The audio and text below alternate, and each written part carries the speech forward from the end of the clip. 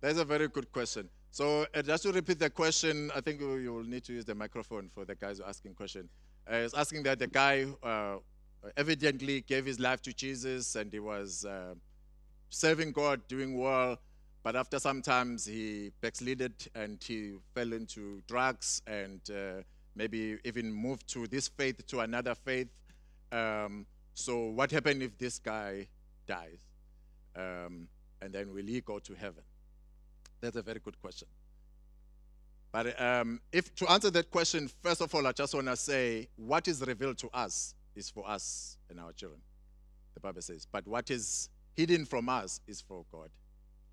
Sometimes we can see things and judge by the outside appearance and what we see from outside, but not knowing what is happening from the inside. So that guy, I can say yes or no. But yes, I would say if he gave his life to Jesus and there was a lot of witnesses and he was baptized and he confessed that Jesus is the Lord and Savior within the church, so which was yes. And sometimes I spoke about that. All of us, we will be tempted in some stage in one way and the other. But we don't give in to temptation. The Bible says if we get tempted or maybe we sin, we have our advocate. We can ask Jesus to forgive our sins. But if I am a Dlamini child, but I'm misbehaving, it doesn't mean that I'm no more a Dlamini child. But it's just that I am going to miss out from the rewards or the things that I would have given to that particular person. So, which means there is a salvation that you receive by grace that will give you an access to get to heaven. But also in 1 Corinthians chapter 3, the Bible says all the works will go through the fire. But even all your works burn out, then you will still go through and get to heaven. But you will miss out to the rewards. Because everything is part of our sanctification. Because there's a justification, it's an instant thing that happened from the same time when you say, I accept Jesus as a Lord and Savior. That day, you are born again, you are a child of God, and period. Not because of what you have done, because of what Christ has done. But secondly, is a part of our sanctification. Our sanctification is to grow, to be more and more like Jesus, to live a life that is pleasing to Him, and so that when we come to Him, He will say, well done, good and faithful servant. So now I think your question is two ways. It's like you are questioning if the seed was really planted. I can say I'm not in the point of judging that guy and say yes or no. But if he was really saved, he will go to heaven, but he will miss out of so many things. Even the people of Israel, God chose Israel. But it doesn't, whatever Israel did, it doesn't make them not the people of God. They are still the people of God. But what will happen when Jesus comes back, and then He will judge them according to what they have done, is either good or bad. Yeah. Yes. While you Yes, it's on. Is it on? Yes. Hello. While you were talking, I was just looking at Luke 23. Yes. And just to say that through God's wonderful grace, there's nothing we can do, because He has two guys hanging on the cross with Jesus. Yeah. And one is rebuking him, and the other one is defending him, saying, "I believe in you."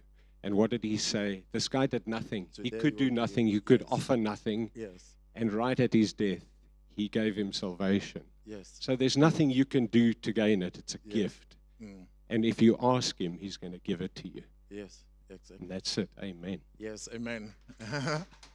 Yeah, and I think you remember the Bible is talking about, I think it's John 14, where Jesus says, I am the way, I am the truth, I am the life.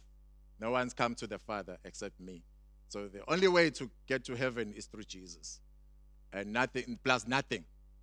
So if you say Jesus plus my working hard, my works, and if I fail, then I'm no more going, which means if you say I'm no more going to Jesus because of what I've done, which means from the first place, you are making your way. You are making your own way to Jesus, because now you failed. Now it was according to your own strength and power. But if Jesus started the work in your life, He will bring it to completion. If Jesus have you in His hands, definitely He will never leave you. He will never forsake you. He will be with you until the end. That's what He has promised. Amen. But if you have not yet given your life to Jesus, like the other thief on the other side, who was keep on denying Jesus, then you're making your way to hell.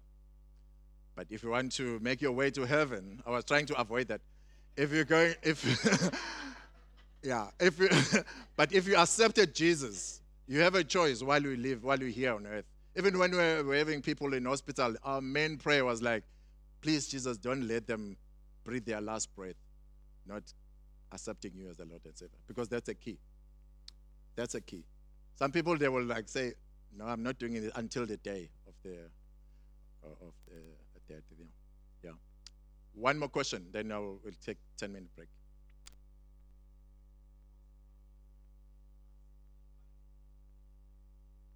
Okay.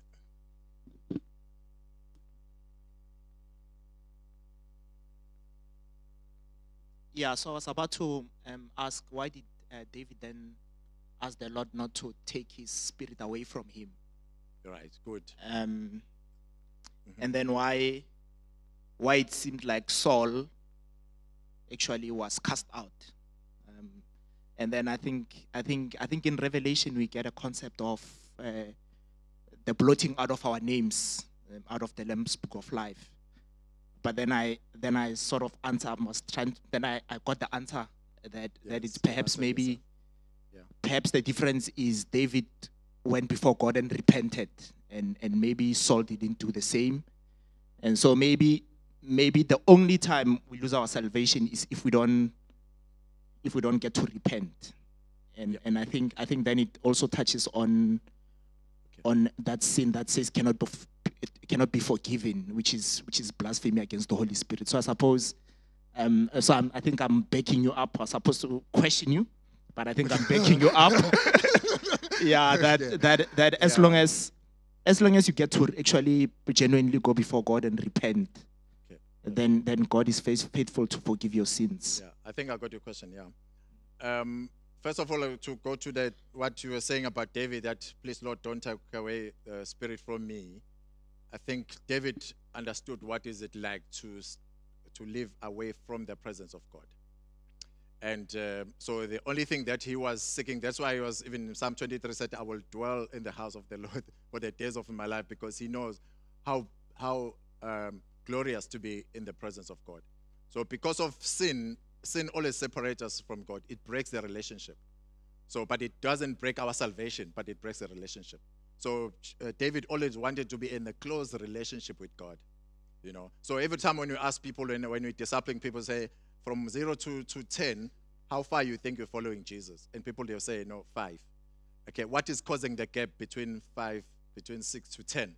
And then people, they say, okay, because I'm not spending time with God, I'm not reading my Bible.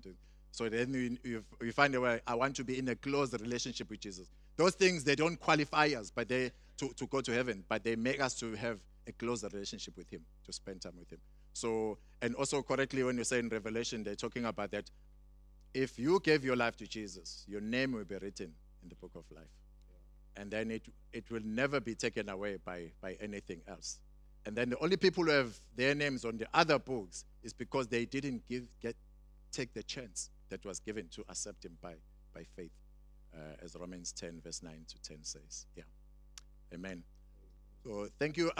If you need a comfort break, is that a bathroom or cup of coffee, and then after that, let's regather again and tackle our next message from Mr. Lowe.